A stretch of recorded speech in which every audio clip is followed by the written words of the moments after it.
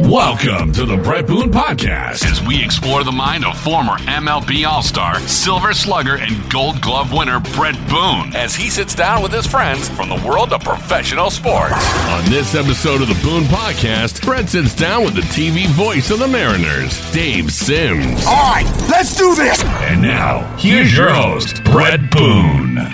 Welcome to the Boone Podcast. Today on the program, we welcome the longtime television voice of the Seattle Mariners, throwing a little NCAA hoops and some NFL football, and you've got our guest today, ladies and gentlemen, David Sims. Simsy, thanks for coming on the program. Brody, good to hear your voice, man. Congratulations on the new gig, man. Well, thank you. It's a work in progress, but you know, I've had a good time doing it. All right.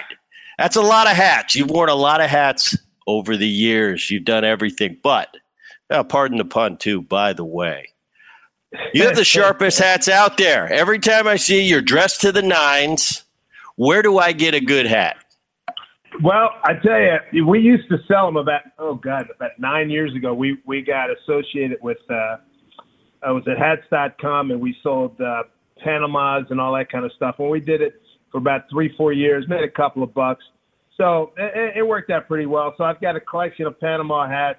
I also have those Kangol vent caps, which are really, they look like caps that limo drivers wear, and they come in, every color in the rainbow. So I love wearing those, and they match up well when we're wearing polo shirts, because lately, particularly this last 2 seasons, we haven't really been getting dressed up with the pandemic and everything. But when we were required to wear, suit and tie or jacket and tie, it was in my wheelhouse, man. I grew up in Philly, went to Catholic school, so I'm used to, having to get dressed up. All right. You gave me my lead in. Born and raised in Philadelphia. Let's talk about David Sims as a kid. Dude, I was a psycho and still am a psycho sports fan. My old man worked at my old man was a child of the Depression, World War II veteran, worked at the post office, worked his way up from mail clerk to supervisor to superintendent. And during that time, he was a jock all the way. He grew up as a super jock in Philly. So I've always been going to games. I mean, I've gone to games since I was 4 or 5 years old. I got to see every Hall of Famer, National League Hall of Famer, from 1957 through high school. And I went to see NBA games when Wilt Chamberlain was there. We'd always go to Eagles games. We had season tickets on multiple occasions. So I've really been in. I was a pretty good athlete in high school and played football, basketball, and baseball. So, I wasn't destined to be a chemist, I can tell you that.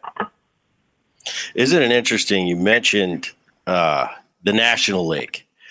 But sports was so different back then. I remember, and I'm a little bit younger than you, but I remember even growing up, it was like a big deal for the Phillies when we were playing on the West Coast, because it didn't have – in today's sports, we're flying all over the place. We're interleague play. It's no big deal to be in Seattle one day and New York the next, But back in the day, that was like a big trip. Like, hey, we're going to the West Coast, all the way from Philadelphia. But that's how it was back then. Yeah, and you're right, because I can remember on a Labor Day around 1965, it was a big deal because it was the Phillies' first telecast live. I'm pretty sure I have that year right, from L.A. And it was really cool. Here we are in Philly, and it's like 4 o'clock. And, here's Don Drysdale pitching against Jim Bunning, and we're watching it live. We don't have to listen to it on the radio. Yeah, it was – yeah, you're right. Things are way different now. There's no question about it. And certainly for me living here in Seattle or spending time in Seattle, I still live in New York. We travel so freaking much. You did it, 56,000 miles every year. Bethany College, communications major. You played a little baseball and football there. Tell me about the college years. I was recruited to go to Temple University, and I'll never forget this. A coach named John Drew came after me in March of my senior year, and I said, "Coach, I'm not going to play D1." He says, "No. We run an I offense, power I offense, and the coaches in your league love you. You're like the best fullback in the league. Come on down, take a visit." took a visit, and I'll never forget this. Skip Singletary was an all-East guard, and he was like one of the biggest dudes I'd ever seen. I said, if I can't outrun this dude, I know he'd be blocking for me, but if there's other guys as big, I'm not doing this. So I wound up going to Little Bethany College in West Virginia, played D3 ball. Best thing I ever did. Halfway through the season, I led the league in the conference and kickoff returns. And I said, I'm not doing this anymore. I'm going to devote myself to, broadcasting, journalism, writing, the whole thing. And that's how my career started. And, onward and upward from there. Yeah. So you go from, I was a catcher. You were a catcher, and you go from Bethany College athlete to the sports director, and you're the editor of the paper. Yeah. Like overnight. I mean, is this something as a kid that when you were playing sports, was this something in the back of your mind go, yeah, but I like this, the sports, the career that you chose. Was that a thought growing up? You know what happened? Somebody in high school, and they said, you're a pretty good baseball player, but the odds you make a baseball player. Come on, let's be real. You're good, but come on. But you can be around it. You can cover it. And I went, yeah, that's a really good idea because I know it. I'm watching it. I devour sports pages a day. Yeah, we can do that, and that's what really got me turned on. And the biggest turning point was after my sophomore year. Philadelphia Inquirer, which I'm sure you remember. They had an internship program, and I was one of 14 kids from around the country. And they threw me right in. Hey, kid, you know anything about soccer? No, not really. Guess what? You're going to learn. So I covered soccer and did a lot of fill-in work. And then the next year, the program didn't exist, but the sports editor, Tim Kelly, said, hey, we like what you did. We like your hustle. Would you like to come back next year? I was like, hell yeah, let's do it. And so I did that, came back a second year and a third year, and I graduated and wound up taking a job in New York at the New York Daily News. Daily News, you did that for 7 years. Yeah. You covered some St. John's baseball. How was it, and where you are now today? You started off as a sports writer. Yeah, absolutely. Yeah, I got to. Did you know Don Scala? He was a bullpen coach for the Yankees. No. Okay. Anyway, he was a good third baseman at St. John's, and they're one of the few Eastern programs, at least back in the '70s, where you could almost write them in making regional tournaments, and they wound up going to the College World Series in '78 and '80. Made a lot of friends. That's where I got to know Frank Viola and Johnny Franco, covering those guys and writing about them. And I also did some games and then later on, about 10 years later, I did some games on MSG Network. And that's where I really got my first taste of doing some baseball on the air. And I loved it, man. It was great. But I've been unbelievably lucky being able to do all the things I've put on paper in my career. It's been a blast. It really has been. I'll tell you, I knew you'd covered Franco and Viola. Man, it still gives me, you know how you sit in a room sometimes? I might get a twitch when you mention Franco. Franco was one of those lefties. I'm telling you, when he was closing for the Mets, I could not get a hit off him. Frankie V, I got to the big leagues, and this is my quick story on the two. Franco just owned me my whole career. Viola, I remember getting my big league call in '92, and we head to Boston. We played Baltimore was the opening game, then we head to Boston. And I remember the guys in the club, hey, we got Frank Viola tomorrow. I said, what's he got? Well, he's got a really good changeup. He's this. He's shoot, lefty changeup, no big deal. I've been seeing those my whole life. That was my first taste of what a big time lefty in the big leagues was versus your typical lefty in the minor leagues. Yeah. Frank Viola. I came back and I said, that's not a changeup they throw in Calgary. And they said, that's Frankie V, baby. And I saw those two names and I just thought, man, usually I like hitting Simsy through my career. I loved hitting pretty much any lefty, but those are two that I have not fond memories about. Yeah, man. I tell you what, you should have seen them cutting through college kids. They were way ahead of the curve. And Two good dudes too, and I understand. I think I see Jen occasionally in New York. Frank, I believe, still in Florida, and he was coaching for somebody. He was a pitching coach either at college, I think maybe with the Twins or the Mets, and he would do some spring training stuff. Good guy, both good guys. All right, so you go from writing to radio, and you go to work for WNBC. That's the Stern. That's the Stern call letters. Yeah. You're hosting the sports night. Tell me about that. You're at the same station. You got Don Imus and Howard Stern. Two, especially back in those days, about as controversial as you can get. Stern's gone a little more mainstream.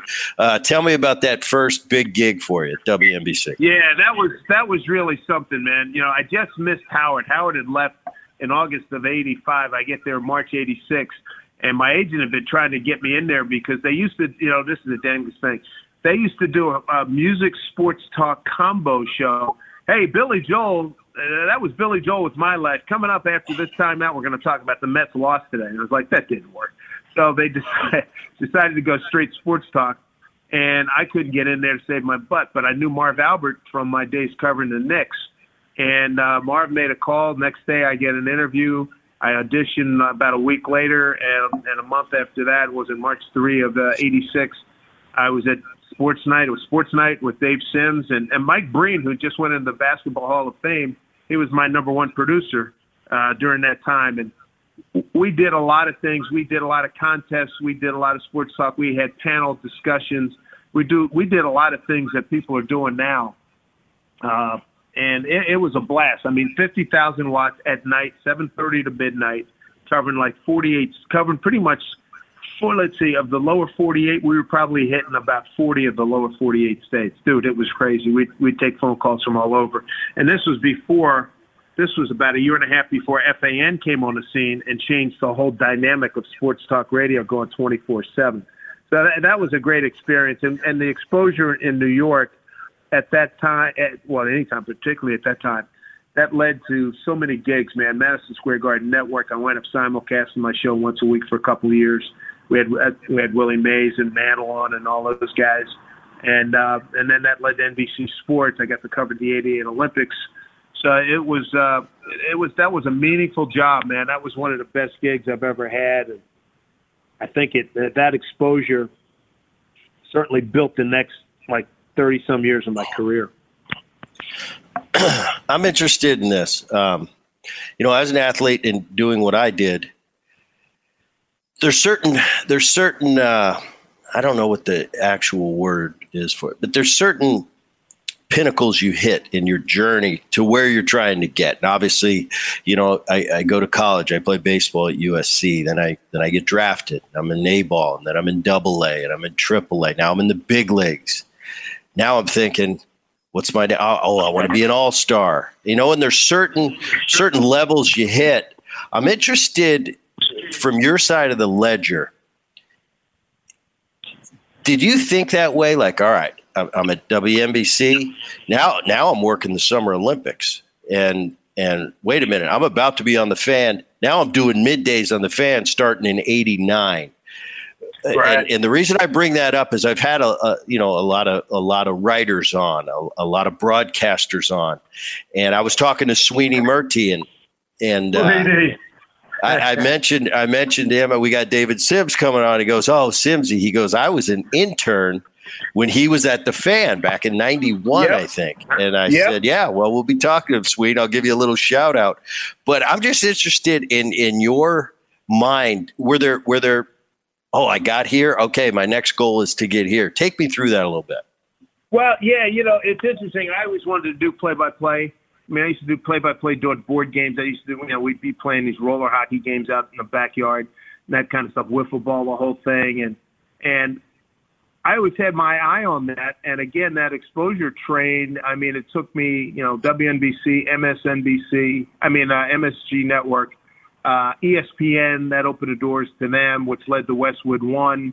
And then Westwood One from there, what did I do? I did that for a lot of years with the tournament and NFL. And then ESPN, got me some baseball exposure and ended up with the Mariners. But yeah, that was my main goal, I think, going back when I look back, I always loved the play-by-play guys, man. Kurt Gowdy and in Philly, Harry Callis and Pat Summerall and John Madden on TV and Marv and Charlie Jones, who I got to work with. I mean, I thought those guys were, they were rock stars in my eyes, and that's where I wanted to be. And that was definitely my target point. We talk about play-by-play. 90, you did the Temple Owls. You were doing the play-by-play for the basketball for the Owls. 91, ESPN, college basketball. Tell me how that play-by-play transition was for you. Let's see.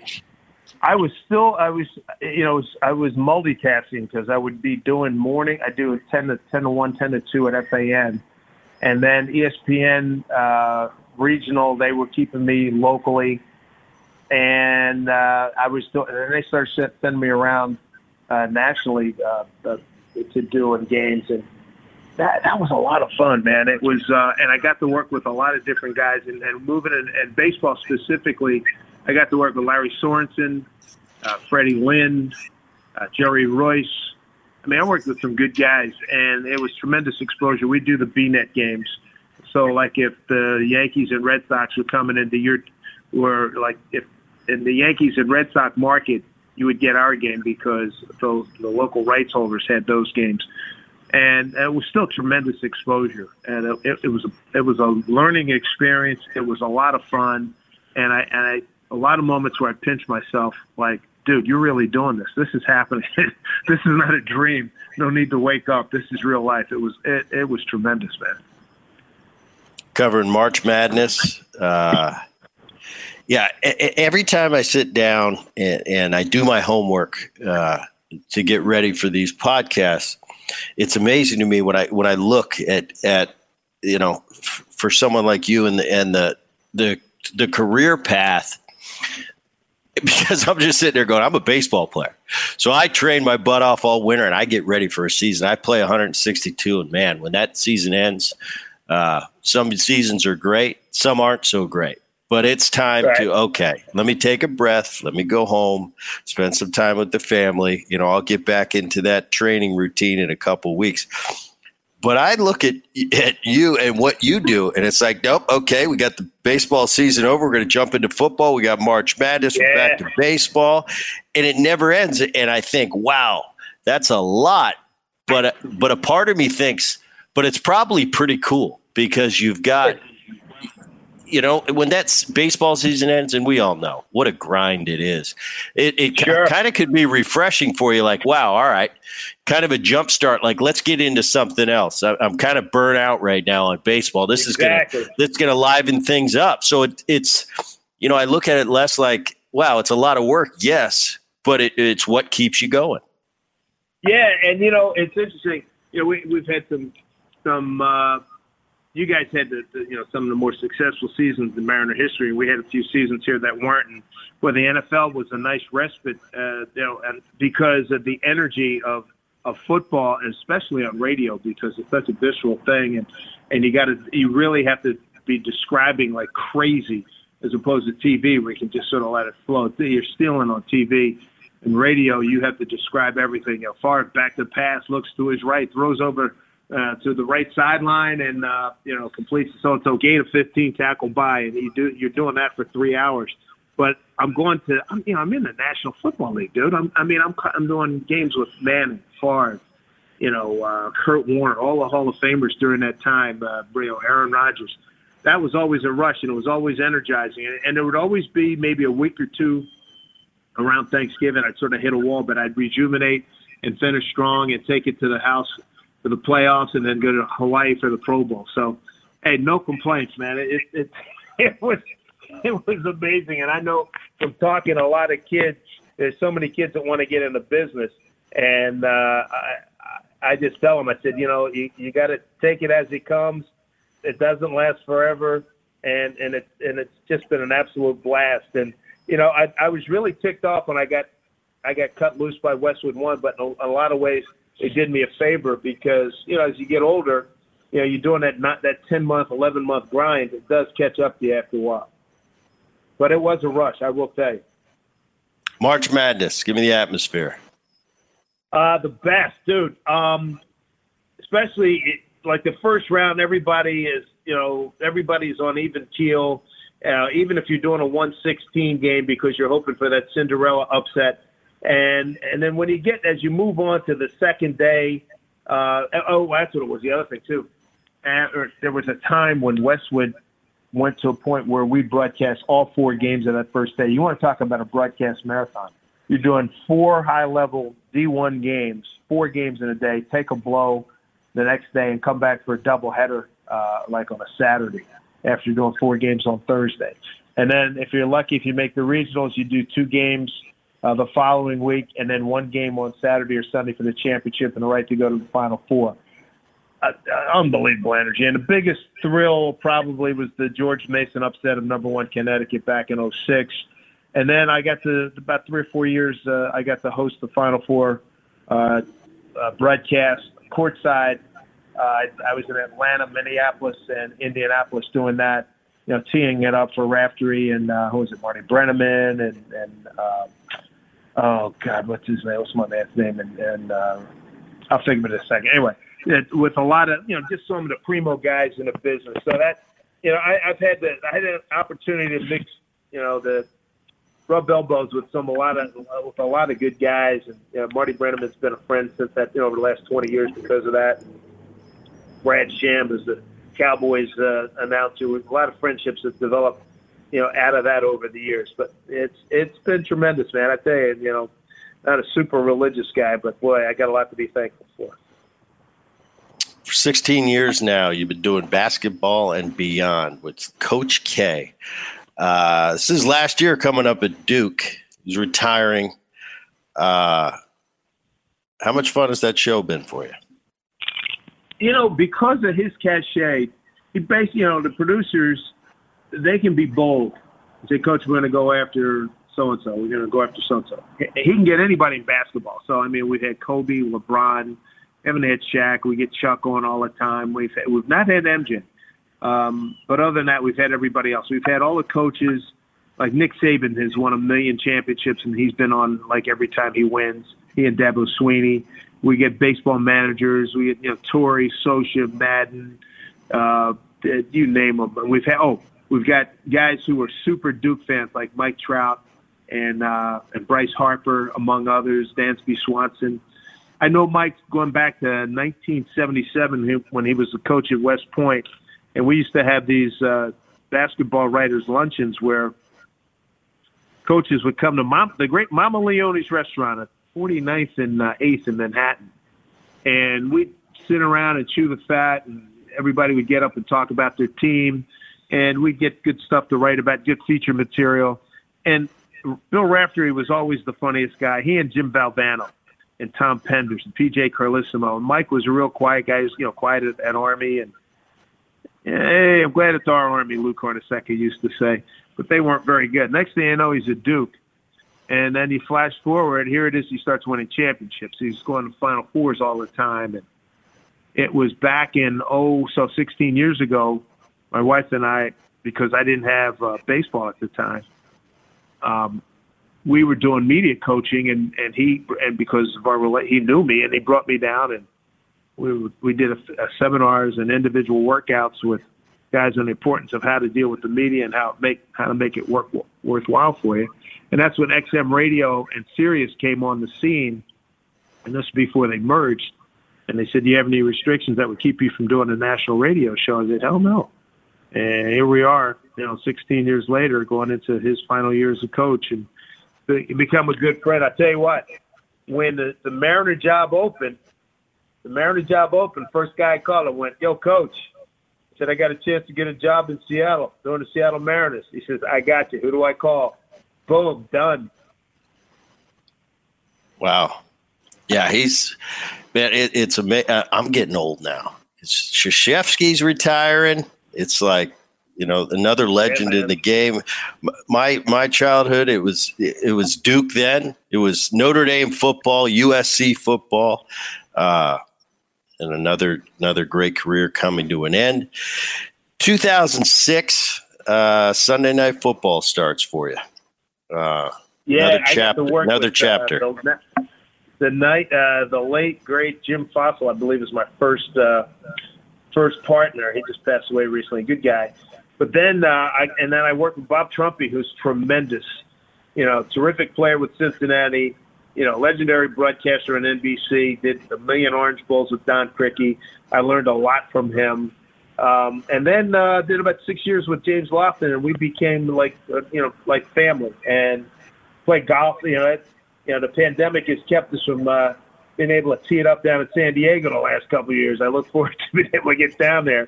But that, again, the thrills of being in the biggest game. Sunday Night Football, as you know, they always have the primo game that week. So every week for like 6 years, man, that's where I was. And the Mariners were great, allowing me to only miss like 2 weekends. We worked out a deal with them, and that worked out well. And Sunday Night Football is a blast, man. It's the whole, and what's great, people who are in the business, if they had a 1 o'clock or 4 o'clock game Eastern, they're all driving home listening to us do the Sunday night game. And I've heard from so many people over the years about how I had a long ride. You kept me awake during that ride. Listen to the game, and that was. And I got to go to. I think I've been to every venue in the NFL. I think in baseball I've been to every venue, but I think Citi Field is going to be the last one I have to check off, and that'll be next year. But Sunday Night Football is super. The city. Every time you go into a city for Sunday Night Football, you go into like Saturday night or Sunday morning. Man, that city is jacked, and it's awesome. It really is. At this stage, you've kind of done it all from, hoops, football, baseball, college level, pro. What are the differences in the three? Baseball is a minute, it's nice, leisurely pace that has some, it's like a slow-moving train sometimes, and then all of a sudden you're downhill, no brakes. Football is like that from minute one. And especially doing it on radio. I've done a ton of Big East football and TV for ESPN and ESPN Regional. But I just love the dynamic of changing speeds all the time. From baseball, a lot more frenetic with football, and then in the basketball, same type of thing. You get a lot of regional rivalries where you have tremendous excitement and anticipation going into every game. So in terms of being able to, like, if you're an adrenaline junkie, I mean, it's the best. It is the best. And, I'm getting older now, but I still love it. I mean, even during the pandemic, last year, I got to do a couple of St. John's games. No crowd. Now that was a big change. That's a big change. And it's eerie. It's just like it was weird doing baseball games in front of cardboard cutouts. But it's a blast, man. I'm telling you, I've been the big guy has blessed me in a big way, and I give my parents so much credit for. Hey, you can do this kind of stuff. Yeah, there's no black guys doing this stuff. So what? But that has changed. The diversity in the industry has improved dramatically, and I know I hear from a lot of white and black young men and women, but particularly being African American, being a city guy from Philly, I've heard from a lot of kids over the years, and I've mentored a lot of kids over the years, which is a lot of fun. And hey, man, I knock wood and thank God every day, man. You mentioned mentors. Who was your mentor? Or did you have one? Let me think. I had this advisor at college at Bethany, Jim Carty. In terms of writing, he was a renowned writer down in Tennessee in Nashville. He was one. A guy named Tim Kelly, who was my sports editor. A guy named Bill Livingston was a columnist in Cleveland for a lot of years. We covered the U.S. What league was that? Was that the USFL? No, that was the World Football League. And I was like his Jimmy Olsen. He was the lead writer, and I would write the sidebars. And he was a white guy from Dallas, so we called ourselves Salt and Pepper. So that was hilarious. We had a lot of laughs, learned a lot from him. And then broadcast-wise, I mean, guys I've admired, Vince Scully. I mean, I called Mr. Scully on his birthday the last 5-6 years. Brad Sham, voice of the Cowboys. Marty Brenneman, the late, great Bob Wolf was a Baseball Hall of Famer. Bill White. Hey, Bill White, the former National League president, great player, Giants and Cardinals. Been a big help over the years, big inspiration over the years. I mean, that's just to name a few. 2007, you get that Mariners opportunity you mentioned. I missed you, Sibsy. Now, it's weird because we've seen each other so much over the years. It's like it's morphed in like, no, Sibsy was doing my games at the end. No, he wasn't. But when I come up to Seattle, I always stop by the booth and I get to see you. So we barely missed each other by a year there. You've had a lot of partners up there. I will say this, Brett. There was a game I did, an ESPN BNet game one time. And it was a Wednesday night game, so I was there Tuesday, and you smoked one dead central. I'll never forget. I can't remember who it was against, so it would have been like 04. Were you with the Yeah, 04 I was. Yeah, all right, so it was 04. I just remember talking to you, having some laughs. You said some funny things that cracked me up. I couldn't use it on the air, but it was funny as hell. You've had a lot of partners. You had like a 5-iron over the center field wall, man. It was great. Well, that's what you needed back then. Now you need a choke down 6-iron because the buildings are different. You're moving the fences in for these kids because they whine that the ball doesn't carry. No, I'm kidding. You've had a lot of partners. Rick Riz, the late great David Niehaus. 14 years with the Mariners to date. What's your connection like with the fans? And in the booth, what's important to you? What do you feel your job is between the game and the fans? Yeah, I know as a fan myself, I want to know what kind of guy said, player A is. What's he going through? And it's on television, you can see what's happening. So I want to set up, Mike Bowers or whoever I'm working with. Give me the why and the wherefores. Why did it happen? I saw that it happened, but why did it happen and what led up to it? Also, first guess, what do you think is going to happen? And that's the beauty of being a fan. The fans want to know that kind of information. And, I didn't get a chance to call many games with Dave Niehaus because when I got here, he would do the first 3 innings on TV. I would be on with Rick Riz. And then we'd pass each other in the hallway, switching. I'd go over to TV, and he'd come back over to radio. But I did sit with him those first couple of years on the plane, and man, I heard some great stories about his time in Anaheim, working for the Cowboy Gene Autry, and talking about the days that where he worked with Don Drysdale and Euchre and people like that. So I heard a lot of gems there. It's been fun. But in terms of, I want the fans to feel comfortable. I want them to feel plugged in and keep their interest. And it's interesting too, Boone, the first year or two, I can remember my oldest son texting me and calling me and says, "Dad, you're getting freaking killed on Twitter." I said, "Well, what do you want? I'm the new guy, I'm an East Coast guy. What do you want?" It'll come around, and it has since come around. I mean, people for the most part. I mean, my wife reports, some people. You're not going to please everybody. Not everybody's going to like you. Not everybody's going to love you. But I think the fact that the organization, has got me here in my 15th year, and the online responses have been tremendous. I always do shout outs now to people listening in overseas, and that draws a big response. And it's just, I think, familiarity because you literally are coming into somebody's home every night. And I can remember Michael Conforto, who's with the Mets, Oregon State guy, and the Mets were here a few years ago. And he came over. He says, I didn't want to come over to disturb you, but I just want to tell you hello. And I grew up listening to you. So I've been doing this long enough to be getting those now.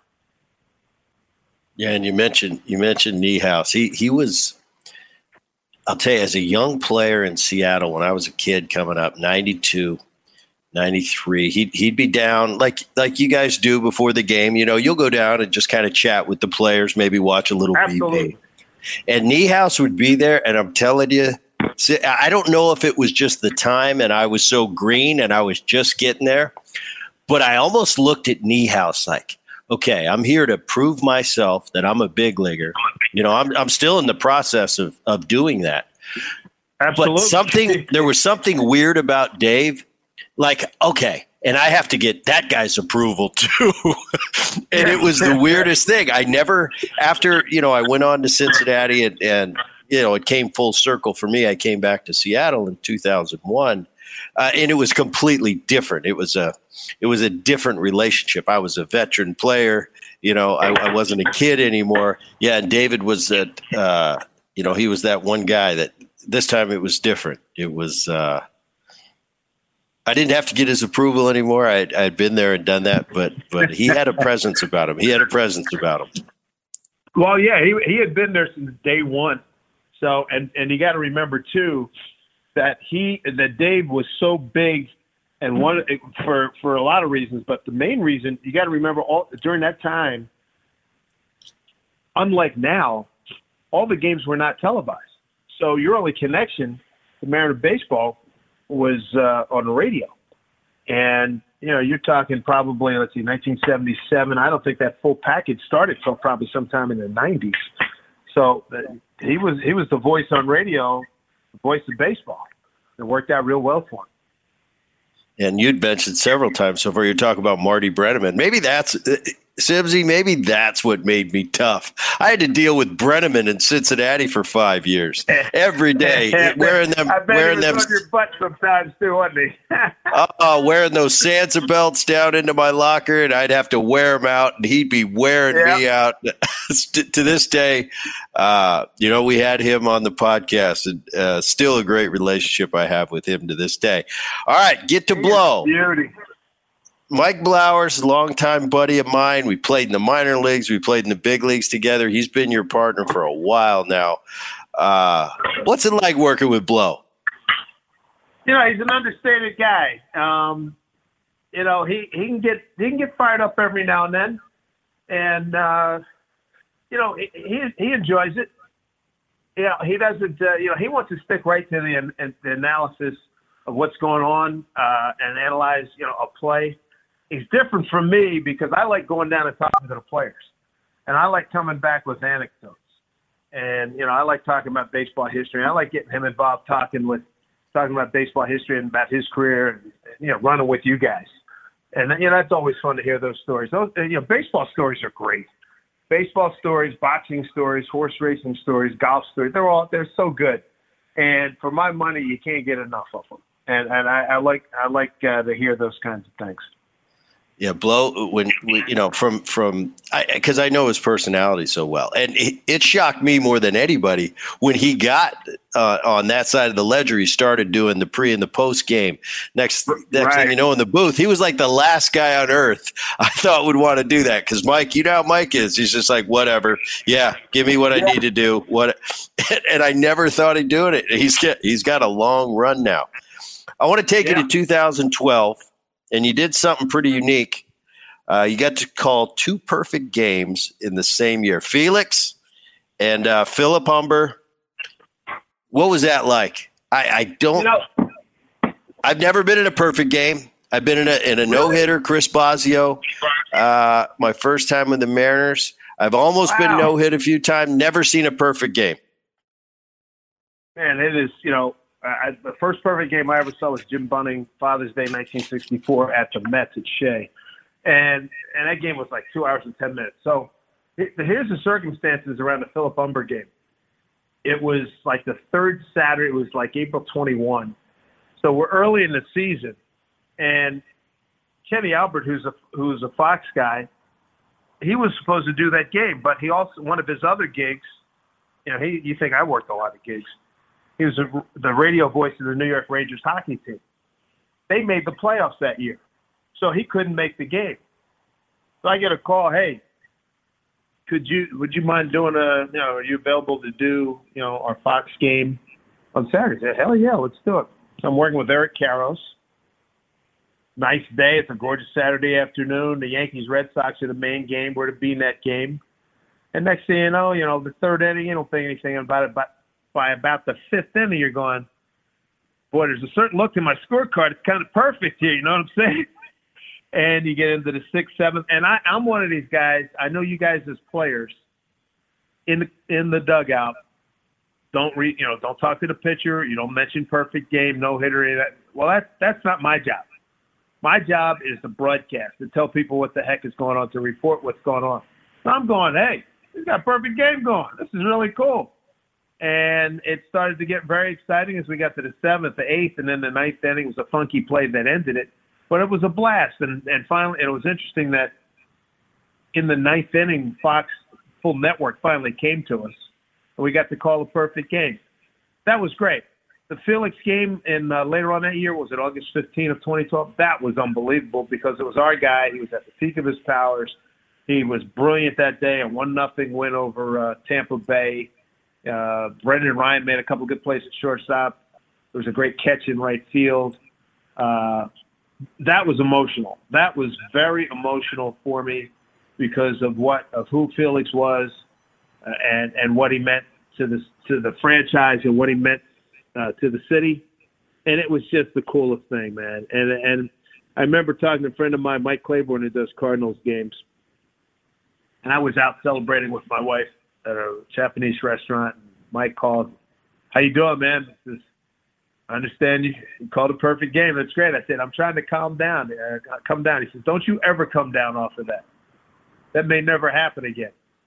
That was, it's a unique experience. And, it's one of the highlights of my broadcast career for sure. And yeah, you get into the I don't know what we're going to call it, but those rules, like you can't talk. I was never, here's what I played my career by. If it ain't broke, don't fix it. If I got 3 hits tonight and drove in 4, I'm probably not going to rock the boat. I'm probably going to do what I did yesterday. But I wasn't a stickler for it. As far as the perfect games, I mentioned I was in the Bosio no-hitter. If it wasn't broken, don't fix it. So, of course, during that game, I didn't go up to a pitcher in the 7th and start talking about it. But, yes, you're in a completely different – you're not in that dugout. You're not on the field. You're in a completely different genre. I mean, your job is to – give the people out there listening, watching, what is going on. We need to know. You might have a guy who has no clue what's going on. He tunes in the 7th inning, sees if the Mariners are winning the game today. Well, it'd be nice to know if we're in the middle of something. Let me throw this story at you. Let me throw this one up. McCarver comes up to me a 3 weeks later in this was a different year. What was it? Doug Fister had a no-no into the 7th. So I see McCarver. We're in Chicago. "Hey, Dave, how are you?" He says, "Hey, what's this I hear you talking about a no-hitter?" So now I'm ready. I got, now the little bit of hair I have is standing up on my neck. I think I'm going to go toe-to-toe with Tim McCarver. We're going to be bitching and moaning about this. Really? He says, "I love it. I love that you do that." I said, "Oh, good. All right." He tells me the story that he came home from a game one time. He threw his stuff down. He's putting around in the kitchen for like an hour, but he's got the game on in the background on TV, I think it was. He said, if the guy tells me it's in the 5th inning, if he tells me the guy's working on a no-no, I'm going to sit in front of the TV and watch. It was like the 9th inning, and then he hears the guy say he's got a no-hitter, and Timmy said, I ran in and saw the final out. I had to watch the entire freaking game. You got to tell people what's going on, and you got to remember, we're in a money-making business here in broadcasting. We want to get as many eyeballs and ears attuned to the broadcast. And to do that, you got to tell people what the hell is going on, like you said. Baseball, football, basketball. What are your obviously the no-hitters, the perfect games. Those are obviously big moments in your career. But what are some of your other big moments that you remember? Called 7 NFL. AFC, AFC, NFC. I've called 7 conference championship games. I remember, I can remember the Ravens. They had Tom Brady and the Patriots dead to rights, and a tight end dropped a gimme touchdown pass on a short corner I'll never forget it, to the right side. As a kid from Wisconsin, that's where my youngest son went. And then they missed the tying field goal, and New England went on to win. I can remember another one where in Pittsburgh, AFC Championship, Pittsburgh won a game. Troy Polamalu took an interception back for a touchdown that proved to be the game winner. Those are two that jump out. And I can remember, I remember doing another game where Michael Strahan got the single-season sack record at Giants Stadium, and Favre laid down for him, and they gave him the sack, and that was funny. And we were all over Favre for doing that on the air. Oh man, I did a couple of games where Deshaun Jackson, I can remember James Lofton saying, "Don't kick it to him, don't kick it to him," and Deshaun Jackson, then with the Eagles, took it back about 75 yards for a game-winning punt return. So there have been certain plays that stand out. I can remember, what was the other one? I'm an Eagle fan, clearly. Donovan McNabb completed a 4th and 21 to Freddie, I forgot his last name already, Freddie from UCLA. And I didn't think he made it. I said it on the air. I got to work with Jack Ham on that game as well as many other games. And he wound up getting it, and the Eagles went on, got the field goal, and they went on to play in the NFC Championship game. So those are some of the games that jump out that, when I quickly think about it right now. Boomstick Baby and Giddy Up. Where'd they come from? I know Boomstick is Nelson Cruz. And by the way, Nelson Cruz, never played with him. I remember when he was a kid. I remember that playoff series he had with the Texas Rangers. I'm sitting there watching, and I remember tapping my dad going, "See that kid? I love his swing. I love how he cuts it off at the end. It's like a punch." He was young then, always big power guy. I've always been a fan of Nelson. I didn't get to play with him. He came into Seattle after my time. I still keep up with him today, and I still keep my one eye on Nelson Cruz all the time. I'm amazed what he's doing at the age he's doing it. He's still producing at that high level. But give me a little backstory to Boomstick Baby and Giddy Up.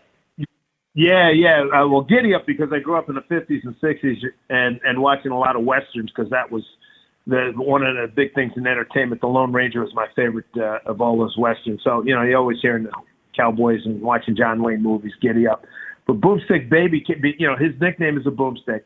And when he came over, I said, I think I might have something here. And it's from the NBA when Reggie Miller was playing with the Indiana Pacers, and there Bob Slick Leonard, basketball Hall of Famer, coach, player, yada, yada, yada.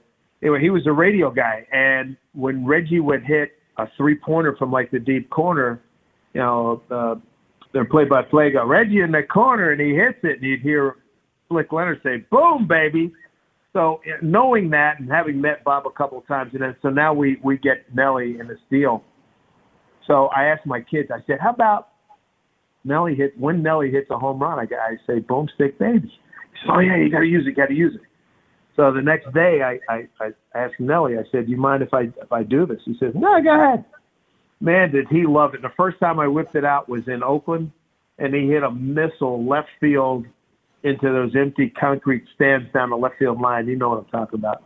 And I said, "Nelson Cruz's first home run, the man, boom, stick, baby." And Mike looks at me. He goes, "That's pretty cool. I like that." And that's how it was born, man. And, for 4 years, that was always, every game going in, hoping he'd hit 1 or 2 or 3 home runs. And as great a player as he is, he's a better human being. And it's a lot of fun. And then the Giddy Up thing, like I say, it goes back to the Westerns. And it's just, just something, try to be a little bit unique, throw a little flavor in there and a little bit of my personality in there. So that's why I threw that in there. It's sort of, if you try to make that, it has to be organic. You just can't, here's what I'm going to do. There has to be some meaning behind it to make it authentic. And I think that fits the bill. You mentioned earlier you like to go down and watch BP. You like to hang out with the players. Absolutely.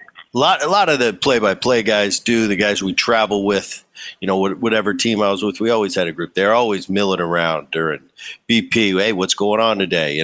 They're just kind of getting the pulse from the team. What is your relationship with the players? It's pretty good. I mean, I only had one. I had one. Richie Sexton beefed at me one time because one of his buddies had come in, Chris Rietzma, who had a good run, then his arm just went. And I said, he got lit up one day, like 5 runs, 6 hits, 3 bombs.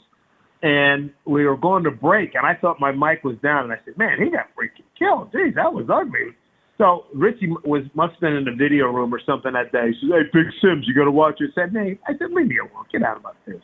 That's the only time. That's the only time anybody said anything to me.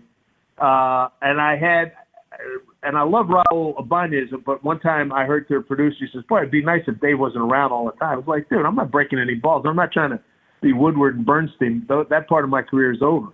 I just want to know what the heck is going on. I got 3 hours to fill here. You know, I want to pick up a couple of laughs here and there, or some interesting stories, you know, about a guy's journey, a relationship he's got with somebody on the other team, somebody punched out on the other team, somebody, you know, maybe his brother-in-law plays with him. Interesting little tidbits to talk about, because on TV you can let it breathe and you can go moments of silence. It's no big deal. Radio, you got to talk a little bit more. You can still leave some air. You don't have to go wall-to-wall sound. And it's good to hear the sound of the ballpark. You know, hey, get your hot dogs. It's good to hear that. You don't have to be yammering all the time. But I just want to have a feel. I mean, I think the fact that I was a pretty good jock and I got an idea, certainly not at the level you guys played at, but I can empathize with what you're going through, the down times, the good times. I get that. And, you know, I like to share that and pass that along to the audience. And I certainly know from feedback, they love that stuff. And I know as a consumer myself, I love that stuff. Who doesn't like a good story? Yeah, it's interesting, and it's a real interesting dynamic. And for the most part, throughout my career, I really had good relationship with, you know, from writers to the guys in the booth.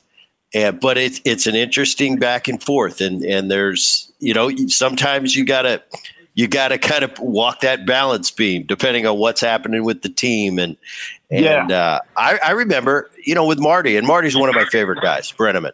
But you know Marty's personality, and he will let you know, and he doesn't care who you are.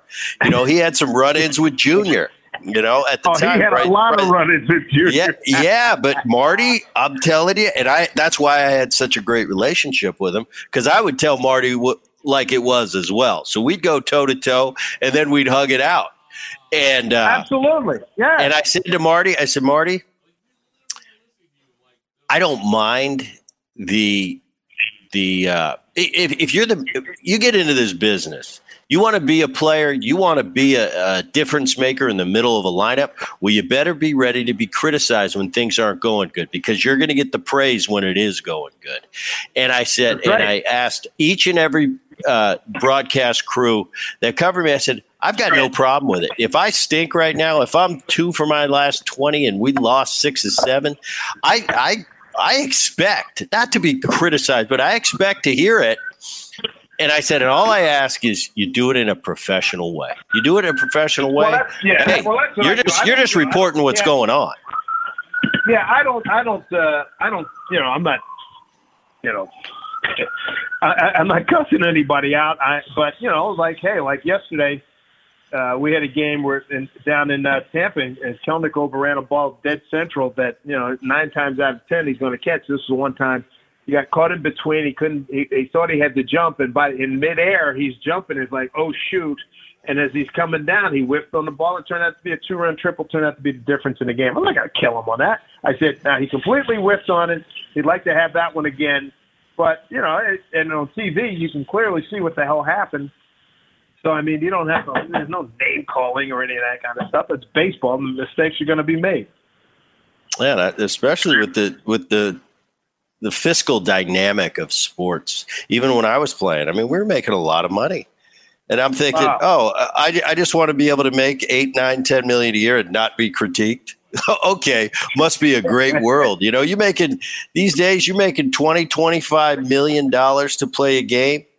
I'll tell you what, you're going to get critiqued. That's what you signed up for. That comes with the territory. You want to get a 9-to-5 job and make $45,000 a year? No one will critique you. But if you want to play with the big boys, you got to have a little thicker skin. here's my deal. If you're making $25 million a year and I say something about what I was a bad player, he took a bad angle or something, that's not taking any money out of your pocket, and I'm going to probably forget it in less than 5 minutes. I'm not carrying grudges or anything. And why, dude, you're making $25 million. I mean, a line from a broadcast, if that affects you that badly, you got a very thin skin, not a very strong constitution, and that doesn't bode well for you the rest of your life. All right, I'm going to set up a little scenario for you. It's all said and done. You got one broadcast left. You can choose. You can pick and choose any one, but this is your last one. What are you choosing? Well, I think that's pretty easy given the time I put in here. I want to see it paid off. Here's this: bases loaded, 1 out. No, bases loaded, 2 outs. The Mariners 1 strike away from winning their first World Championship. Here's the 2-2 pitch. Swung on a base, and the Mariners have won the World Championship. The Seattle Mariners are world champions. Yeah, that's what I'm looking for. You and me both, man. You and me both. Dave Sims, thank you so much for coming on. This was a lot of fun, man. And by the way, next time I'm up in Seattle, hey, if you can get it going this year, come on, show me something. Slip into that wild card. You know I'd be up there. But next time I see you, I'm gonna need a hat. I'm gonna need a hat. You got it. Let me know. Just text me. Let me know. All right, what we do each and every Boone.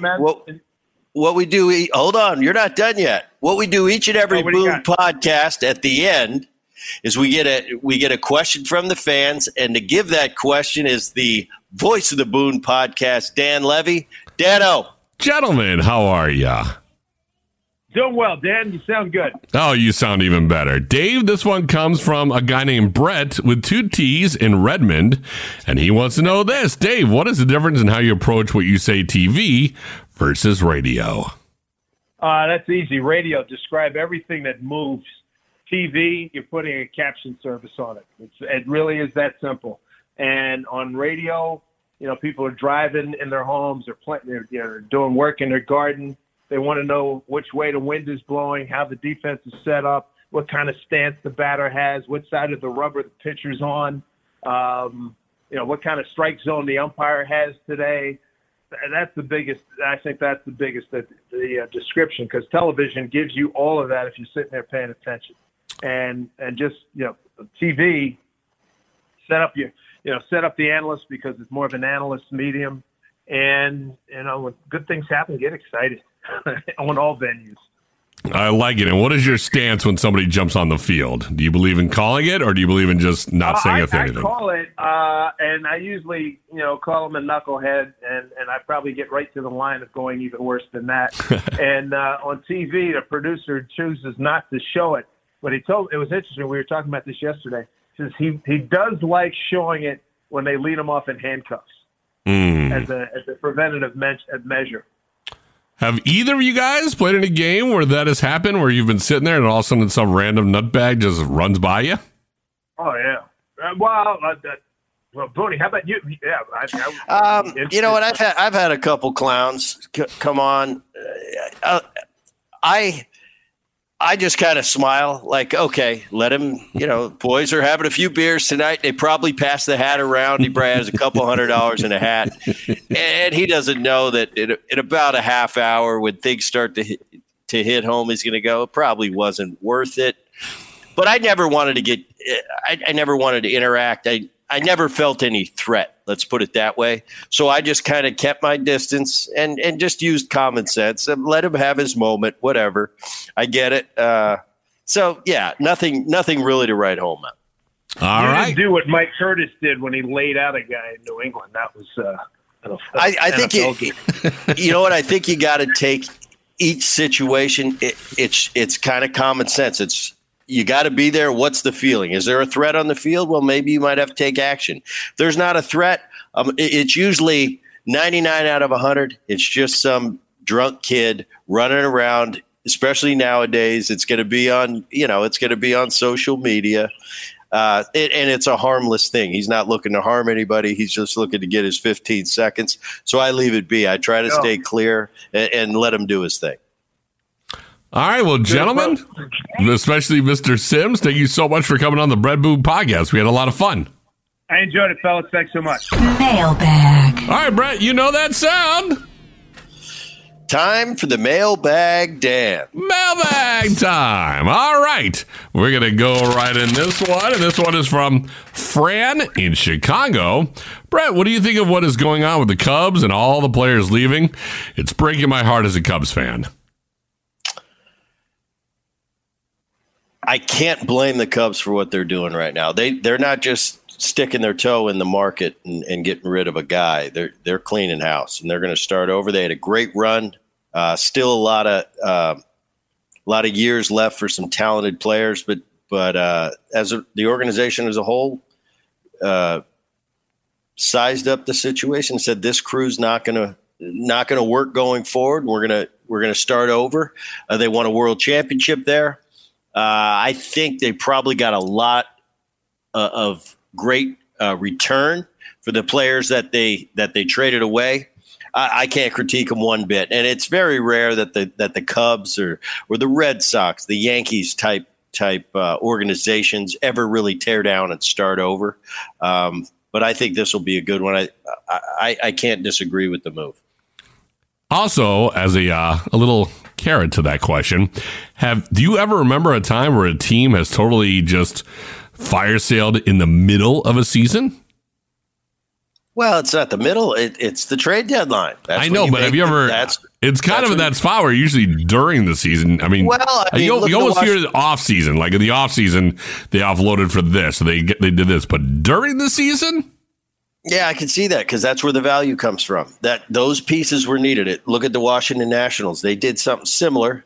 Didn't have as many players as the Cubs, but the Washington Nationals, world champs 2019, they just trade away Max Scherzer and Trey Turner. Trey Turner having an MVP caliber season. Max Scherzer, first ballot Hall of Famer.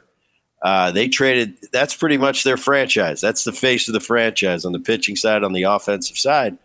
They just moved those guys. So it happens. And the Dodgers probably, time will tell because you never know. Prospects are just that. They're prospects. They're not proven commodities. So until they're proven commodities, Scherzer and Trey Turner being on the Dodgers looks pretty good for the Dodgers. One day they might look back and go, wow, remember that Trey Turner Scherzer trade? Look at the guys we got, and they're stars now. So time will tell on those type of deals. All right, and points for Dan Levy for actually asking an educated baseball question for once. Somewhat educated, somewhat. All right, this one comes straight from Stan in Las Vegas. Brett, what do the bullpen guys do early in the game when they aren't needed in the game? Depends who you are. If you have kind of, nowadays there's a lot of roles that are kind of etched out, whatever team you happen to be on. There's a closer. He knows when he might be called upon. There's a setup guy. They know they're the late inning guys. For those guys, they go down to the bullpen and they probably have different programs, different regimen that they go through because they know. Now, the other handful of guys could be 5, 6, 7 guys. They're on call. You'd never know what's got. That first inning might be a bust for that starting pitcher that day. Could be he might come out with shoulder tightness. You never know, and you never know who's going to be asked to pitch. It doesn't happen very often, but you've got to prepare for that. So the majority of those guys in the bullpen are on call. When that anthem ends, they're on call that anything could happen, and I'm going to be ready. Like I said, the closers of the world, the setup men, they know that they're not coming in till the end of the game. Well, speaking of the end of the game, that's where we face this podcast right now. This would be the ending of this podcast for today. My name is Dan Levy. I'm the technical producer. I'm also the technical director, and I'm also the voice of this here Boone podcast. Executive producer is Rich Herrera. Digital content all gets taken care of by Liz Landry. Please share the Boone podcast with neighbors and friends, and make sure you subscribe to the Boone podcast so you never miss an episode of the show. And while you're at it, give it a 5-star rating and share your feelings about the Boone podcast by leaving a review on whatever platform you listen to the show. And by the way, if you give us a negative one, we'll fight you. For all of us here on the Boone podcast, I'm Dan Levy. Thanks for listening. Do it again soon. See ya.